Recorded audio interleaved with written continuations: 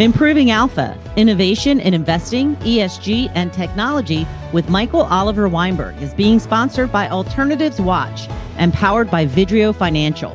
For a 360-degree view of investor mandate activity across alternative investments, turn to Alternatives Watch. Vidrio Financial is the first technology-enabled service for allocators looking to harness investment complexity and make better allocation decisions. Learn more at vidrio.com. That is VIDRIO.com.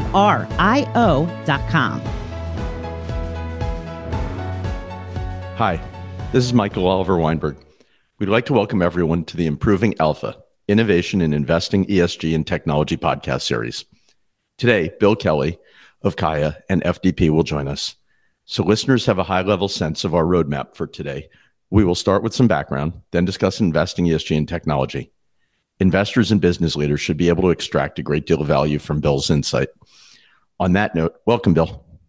Thank you, Michael. Great to see you again. Yeah, same. You and I have known each other for some time now, good amount of time, and it's been really nice. Let's start briefly with how your career evolved to where you are today. Sure. So it spans over 40 years, so I won't bore you with every twist and turn, but I began early on, the very beginnings of my career, as an accountant and a CPA with Price Waterhouse, which I think is germane to this last chapter, where before I really knew and understood why credentials matter, why it matters in a profession like accounting, why it matters in an industry like financial services. I think that maybe was set me off on a path that ultimately brought me to CAIA. But between the bookends of Price Waterhouse on the one side and my stint at CAIA, which spans about a decade, I spent most of my career in financial services, but more specifically asset management. And I was with the Boston Company, which was a wholly owned institutional money management subsidiary of Shearson, Lehman, and then American Express. And the group of 7 of us started a firm called Boston Partners in 1995, ran that as an independent shop, and then sold it to Robeco in Rotterdam. 2002, I eventually became CEO of their U.S. holding company. And that was probably my introduction to alternatives, because before Boston Partners, Robeco had bought Weiss Peck and Greer, and they were very early, Weiss Peck, in the VC private equity space. And I think one of their very first VC investments was a very small company at the time called Federal Express. So they had single strategy hedge funds, multi-strat funds. So that probably maybe was the culmination of not only my credentialing in financial services, but introduction to alts. And then I'm assuming that's what eventually led me to CAIA. A lot of names from the past. Yes, Wall Street, indeed. like legendary Wall Street firms that have been sort of subsumed and merged. Well, it's funny. This is a great segue. So this morning I was reading the FT, the Financial Times, and that's a great segue because Mike. So we'll get into this more. Mike Chen there's an article on the cover, which let's see if I can. I didn't. This is sort of here it is. Okay. So the article was investors use AI to listen for the truth behind executive soothing words, cover of the FT. And the funny thing is, when I co-founded Move 37, one of the things I then suggested, and that was probably 2016, was you could use exactly this. Basically, you could use AI to determine whether company management was lying on earnings calls and things like that. And here we have the segue to what you said is Mike Chen, who I co-authored a paper on using machine learning. He's with Robeco now, and he's doing exactly this. So we'll get into more of that on how that ties into FDP momentarily. Let's see. Look. We keep banning these acronyms, or I do at least. CAIA, FDP. Not all of our listeners will know what CAIA and FDP are, so maybe you could give the Reader's Digest version of what they are. Sure. So the origins of CAIA go back to circa 2001. And if you think about the origins of alternative investments, the first hedge fund started in the 1940s, and leveraged buyouts have been a thing for quite some time, certainly pre-2000 timeframe. But if you think about the endowment model and organized investments and alternatives in the CIO suite, that adoption, maybe outside of the Ivy League schools, really took a turn toward greater diversification, say the late 1990s, early 2000 timeframe. And the CFA was out there at that point for probably 40 years or so, having started in the early 1960s as a credentialing body. But they really were covering the traditional space. I think they've moved a little bit more into alts, but there really was no professional answer for the CIO who was thinking about allocating to a very different set of alternatives, and alternatives meaning investments, not alternative investments specifically, more generally, where if they're thinking about equity exposure and should they get that in value versus growth, small cap versus mid cap, now you could get that exposure by using options. You could hedge it via a hedge fund. You could get it through the private markets. So CAIA's origins were around trying to create a professional tool for both the LPs and the GPs. And off we went. And that very first class of CAIA candidates had 40 some odd in it, quite small. Today, post-COVID, we're back to about 3,000 candidates a cycle. The exam's given twice a year, so 6,000 people are sitting for it. We now have 13,000 members in over 100 different countries. So we have grown as alternatives have grown. If you look at the pie of investments overall, and you think about public equity and public debt versus alternatives is less than 20% of that pie. So on a per capita basis, relative to the CFA, our member base has probably grown in a reasonable proportion to that.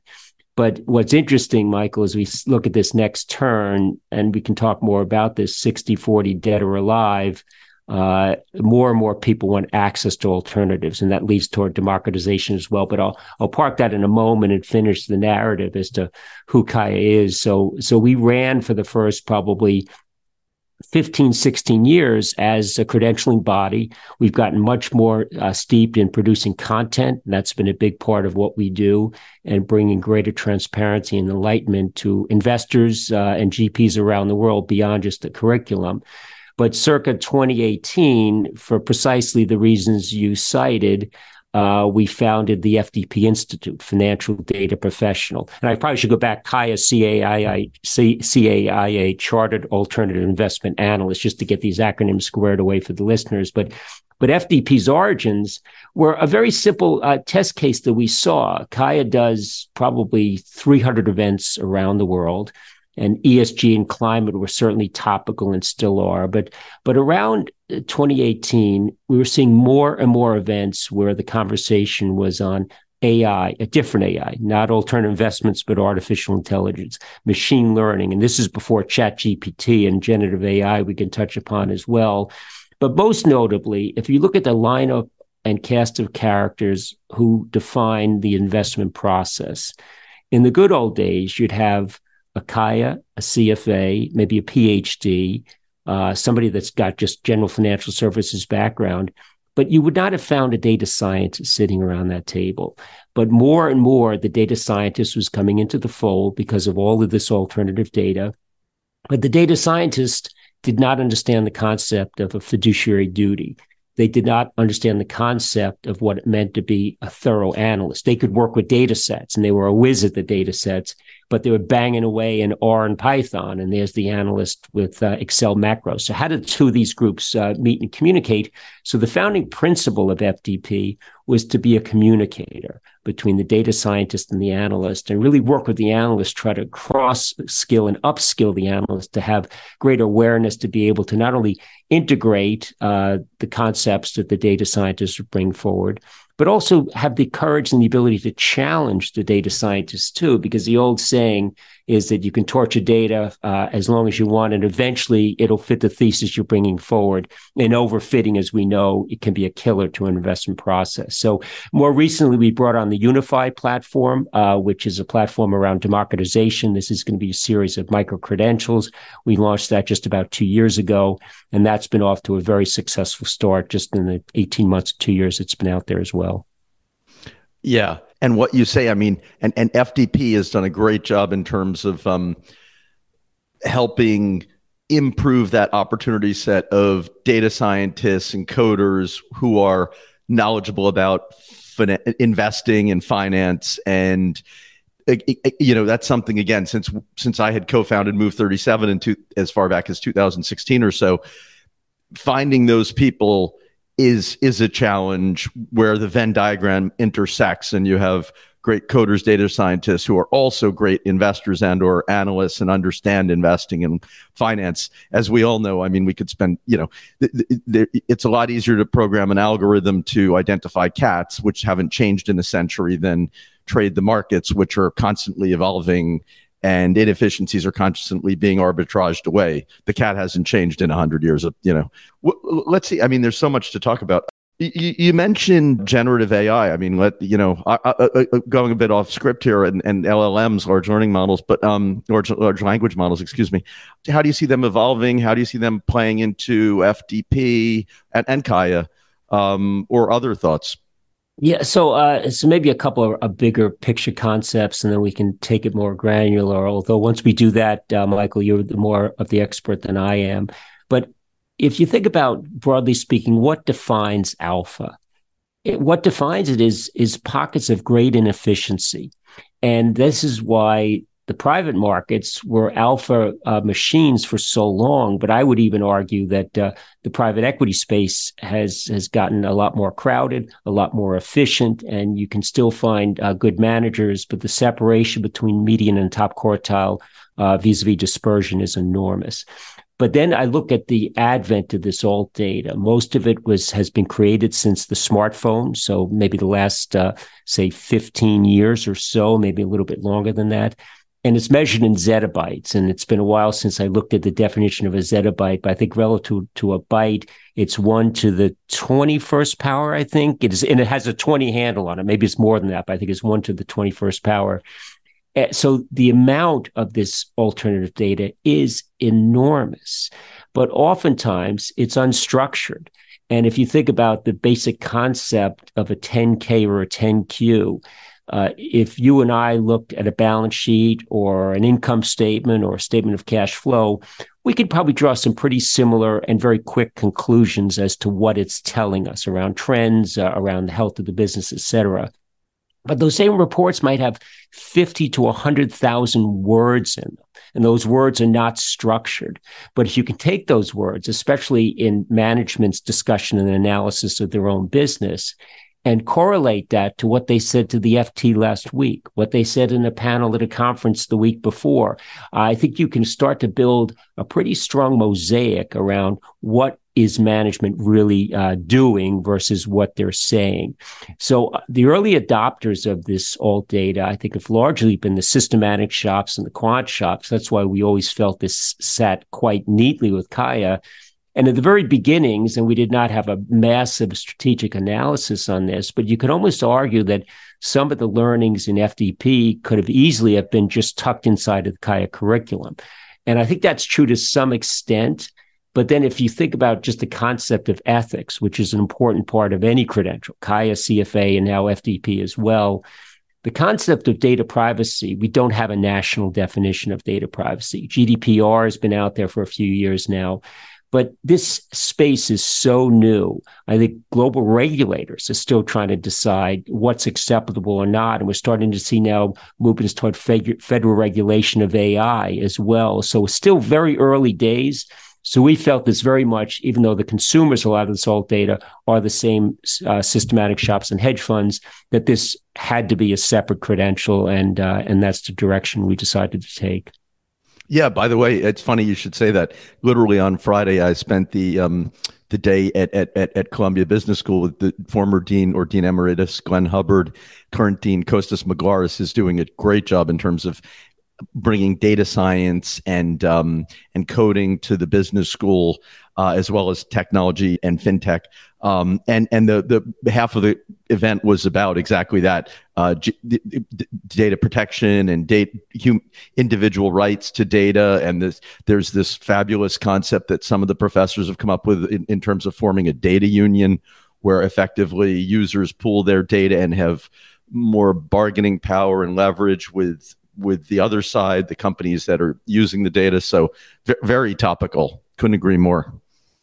Yeah, and you mentioned generative AI, which that I don't even think we really were talking about much before the beginning of this year. And I've played around with it a little bit myself because I'm interested, as you probably are too. And I think the power of it, it's no denying it's there, but I still think it's very early days. And this concept of hallucinating is very much alive and well. And I even asked it to do something very simple, which is to write my bio. And if you Googled me, you could get my bio from CAIA's website, from the many speaking venues you and I attend, Michael, around the world. Yep. But it was amazing how it said with conviction, I had held certain jobs that I simply did not hold. So something as simple as a bio, it did not get right. So right, and it could have just scraped that theoretically. It could have just found it in any one of a million places. Right, to your point, 99% of the places we speak have a bio of some form. So if it's simply cut and paste, right. I'll give you another funny one. I was telling my daughters, who are, like many children, maybe think they know more than they do. And I said generative, I said the, GPT and LMs, and they can make simple math mistakes. They can't even, they're so primitive that they can't even think and do math as any child could. So I gave them an example, and the first one was right. I said, give it another one. And we gave it another one. It was quite simple, really. It was like 150 plus 480 plus a few numbers. Like I could have done it in my head. In fact, I did. And then, of course, the answer was wrong. And it was like, it couldn't have been more simple. It was like adding 4 3-digit numbers. So, yeah, we're early days. And in terms of, some of these fears of, and discussions of them taking over the world, I think we're a long way from that. Perhaps not impossible, but not probable anytime soon. Yeah, and I think so much of it comes down to the data. And you talked about these large language models or a data lake that I control. And if I can create this generative AI to use data I know and trust, and that's where it's drawing its conclusions from, that I think I stand a much better chance of getting reasonable to maybe very good outcome versus having this mass pool of the internet and Twitter and God knows whatever else they're pulling in. I think there you're probably inviting perhaps more risk than the system is ready to manage at the current state. Yeah, I wanted. So this is good starting discussion on technology, but I want to shift back to something you said a few minutes ago, which is about you sort of alluded to this. I'm a huge believer in the democratization of alternatives. And I think that's where the future growth in alternatives will be. I think alternatives are largely mature for institutions. I've been, largely institutional over the past 20, 30 years. And then within the last year, I sort of shifted to private wealth. And one of these reasons was because I think that's where the growth in alts are. And that's where I think the most exciting investment opportunities are.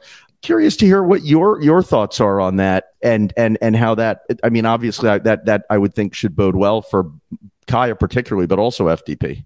Yeah, and our unified platform too, because that's meant to help educate the RIAs, which probably don't have the time and inclination because most of them are probably in their 60s with a very busy practice. So to think they're going to sit down for a high stakes exam like CAIA or even the CFP if they're not already one or the other versus trying to fill knowledge gaps, and that's what we're trying to accomplish there. But I think under the broad heading, Michael, of democratization, I think like so many things in life, it's complicated. And I think if you said to me, yes or no answer, do we have to move in this direction? I would be forced to say yes.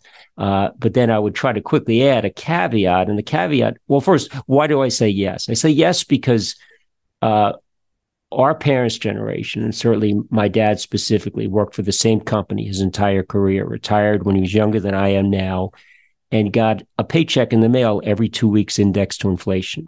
He didn't have to worry about wars in Ukraine or what's going on with Hamas and Israel or what's going on with inflation. None of this was a worry of his because somebody took all those risks on and promised him a defined benefit payment.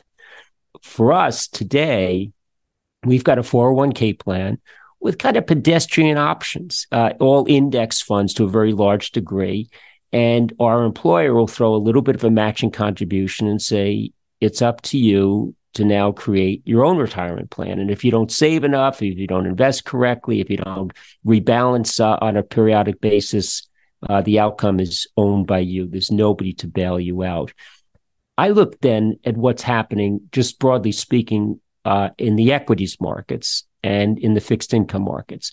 So in the equity markets, capital formation and value creation is happening in the private markets, full stop.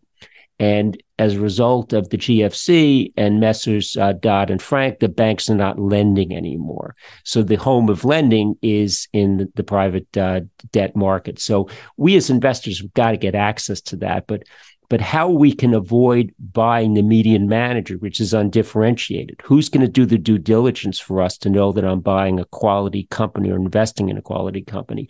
These all take a lot of effort, a lot of partnership.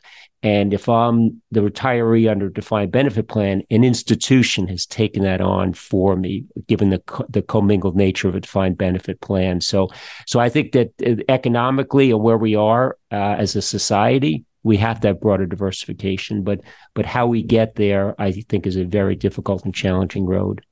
Yeah, look, you hit on so many points that resonate with me. Look, I've been in, over the 30 years I've been investing. It's funny because, or it's sad actually. I've worked at these, world-class, I've had the fortune of working for these world-class Wall Street firms. And like it's the same thing. It's always been, of course, 401k because it's within the last 30 years, and DB largely died longer ago than that. Or at least on Wall Street, certainly.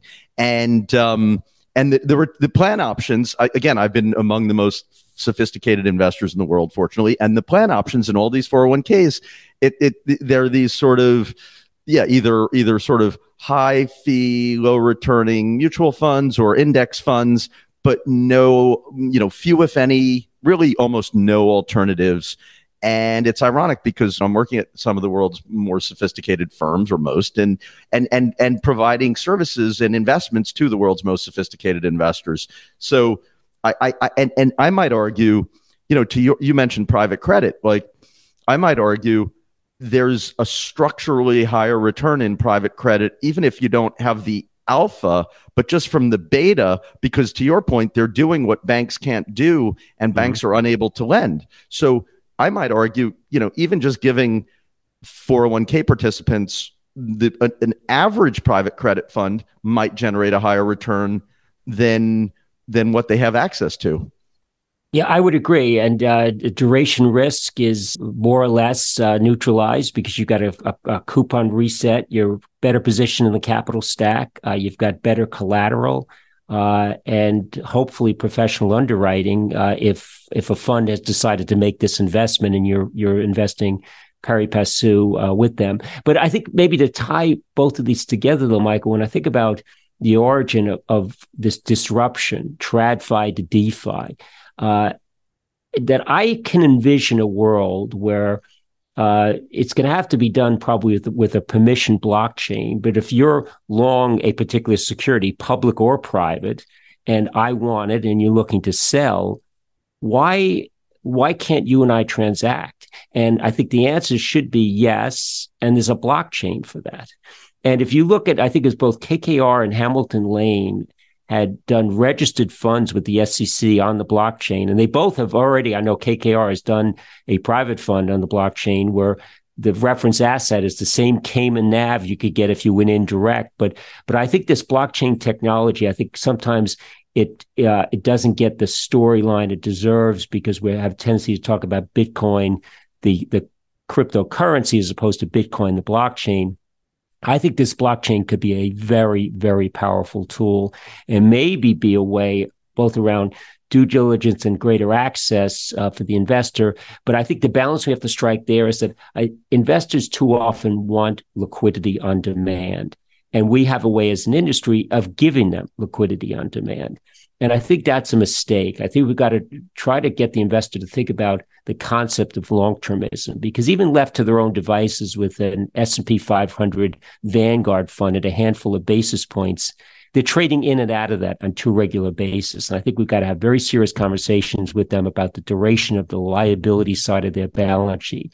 And if they're 25 and saving for retirement, in a liquid fund or a non-liquid fund, they should not be trading that on a regular basis. They should look to be broadly diversified, limit the volatility, limit the drawdown risk, and they can have better risk-adjusted returns over time. But back to this blockchain technology, I think that could be a pretty powerful underpinning. And if you think about the world you and I grew up in, the whole concept of the specialist network, if you and I own 100 shares of IBM, that's not liquid. You can't go into IBM's headquarters and rip a painting off the wall that has the equivalent value of 100 shares of stock and say, hey, this is my piece. Somebody has created a liquid proxy for that. And I think the next turn of the screw is going to be perhaps through the benefits of blockchain, being able to create some form of a liquid market and maybe less liquid securities. Yeah. So again, I mean, so many interesting points. And again, we have limited time. We could spend hours discussing the blockchain and liquidity. But one fear, though, I have on that is, and actually, CAIA, you and your colleagues were kind enough to publish my paper about a year or so ago, that, like, for example, with, this notion of fractional ownership and, again, fractional ownership of assets traded on the blockchain. One of my fears on that is what you're going to have happen is the usual sort of thing where investors buy into some market frenzy or hype like this AI boom, and then they end up overpaying, and then it goes down, and then, to your point, there's short-termism rather than long-termism, and then the assets down, and they end up being desperate sellers, and then you have smart alternative managers, which again are good for the alternative investors, who come in there and pick up the assets at distressed prices at a fraction of book value or net worth, and then they've sort of lost on these illiquid assets. I don't know if you have any thoughts on that, but. Yeah, no, I don't know what the answer is, but I think that there's been this private market regulation that has been widely criticized by most, and maybe rightfully so. And the SEC has a mandate here in the U.S. to protect the investor, and it's a lot easier to protect the investor with more rules and regulations than it is by educating the investor. I think we need to do more on the education side. But I think ultimately, too, if I look at a lot of the GPs and these trade bodies that are up in arms over this private market regulation, if you talk to any one of their members who are the GPs, they'll recognize and fully admit that more and more of their future cash flow is coming from the retail side of the house, not the institutional side. And you said as much earlier, Michael, as well. And I think if you want access to those funds and flows, it's going to come with more regulation, full stop. Because you could argue the institution with eyes wide open should be sophisticated enough to understand what they're doing. I think if you ask many high net worth individuals to describe cash on cash return versus IRR, I don't know if they can do that.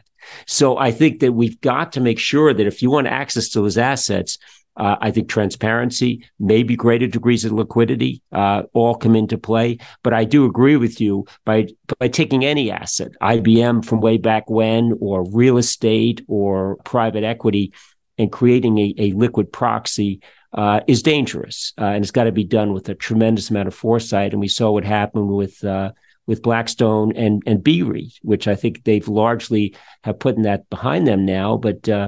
But if you smell smoke in a movie theater, or worse yet, somebody yells fire from the back row, you're not going to sit in your seat and wonder if it's true or not. You're gonna hit the street and decide from the street if there's an issue or not. So I think that we see this crowding effect around these trades, where if it's an interval fund and 5% of the quarterly liquidity sleeve is hit, I think all of a sudden people say, you know what, maybe I'm going to make my decision from the outside. I could always come back in probably at a cheaper opening price. So there's a lot that we have to get right. But tucked into all this, Michael, is that we have to get right the concept of long-termism. And if we could solve for that, whoever does it should get a Nobel Prize.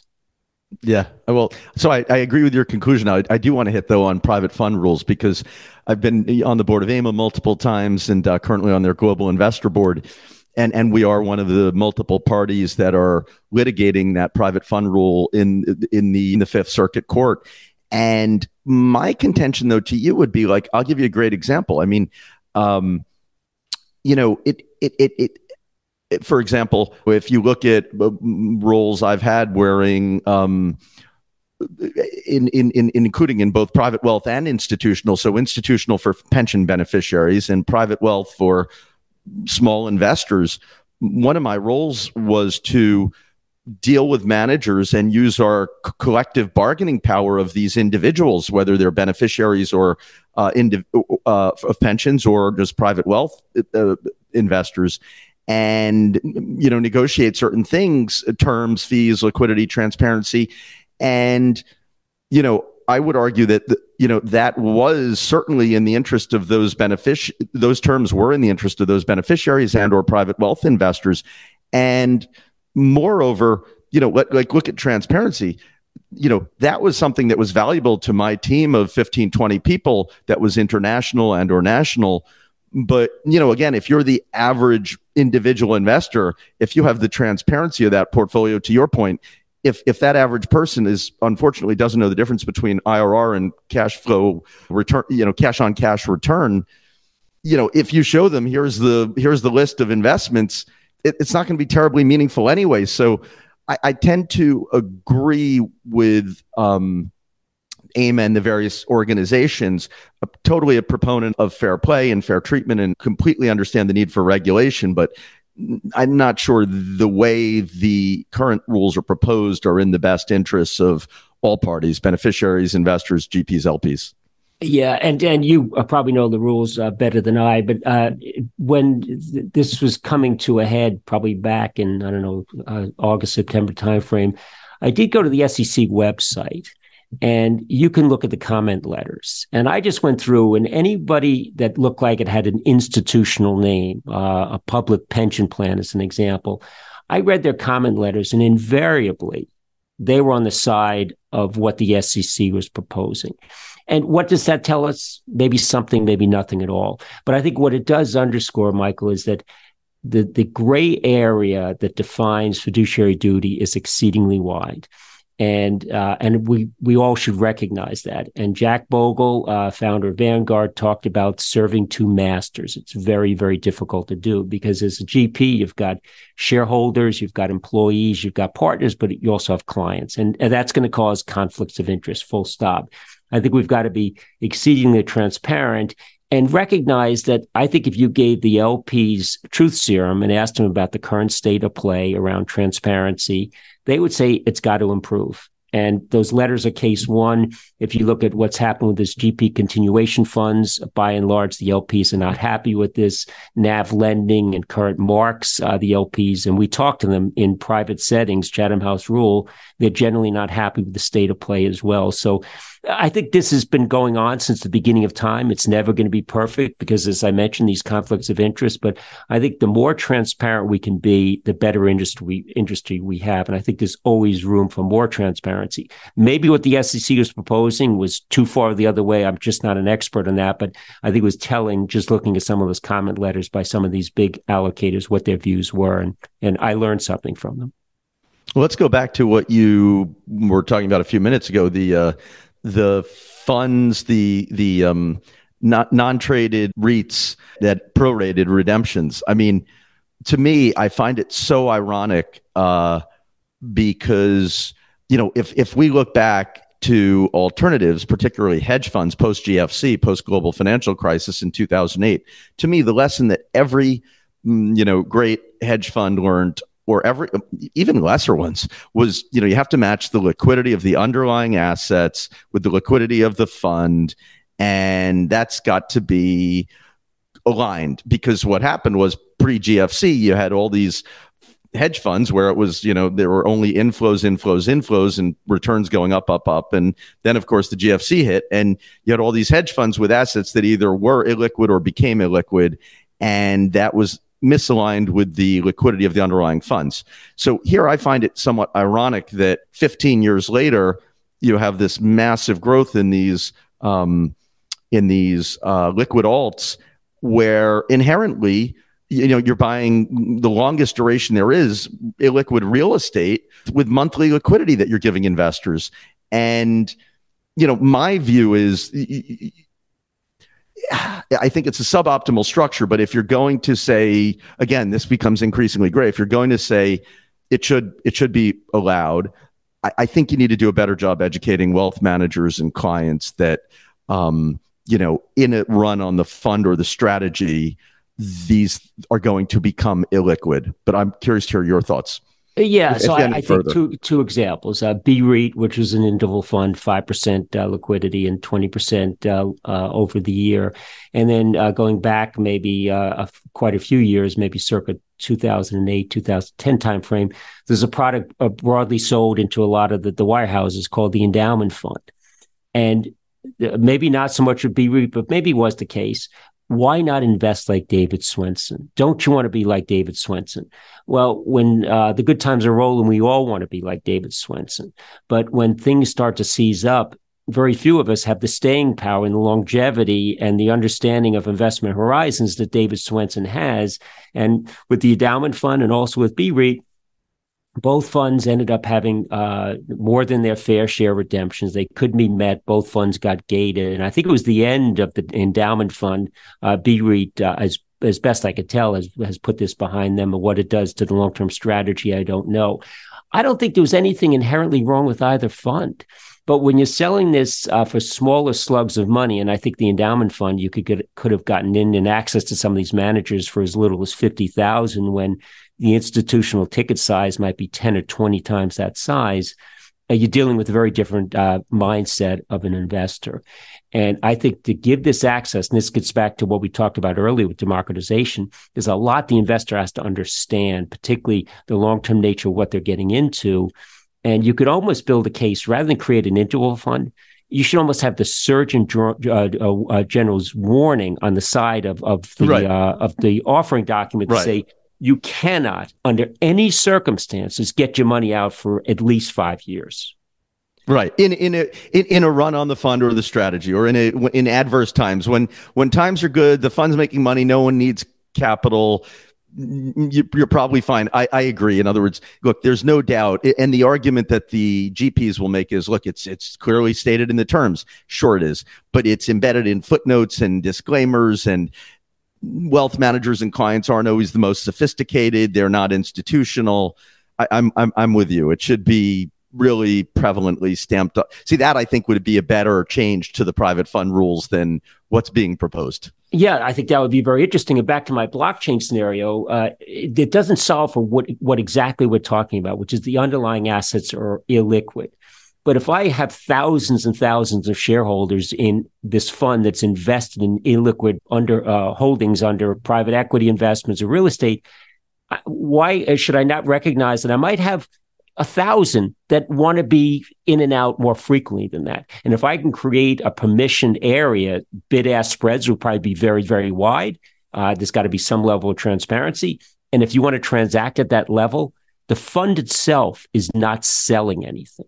And this is what happened, I know, with the endowment fund and maybe with BREIT as well, that as these redemptions came up, there was no standing liquidity. They had to sell.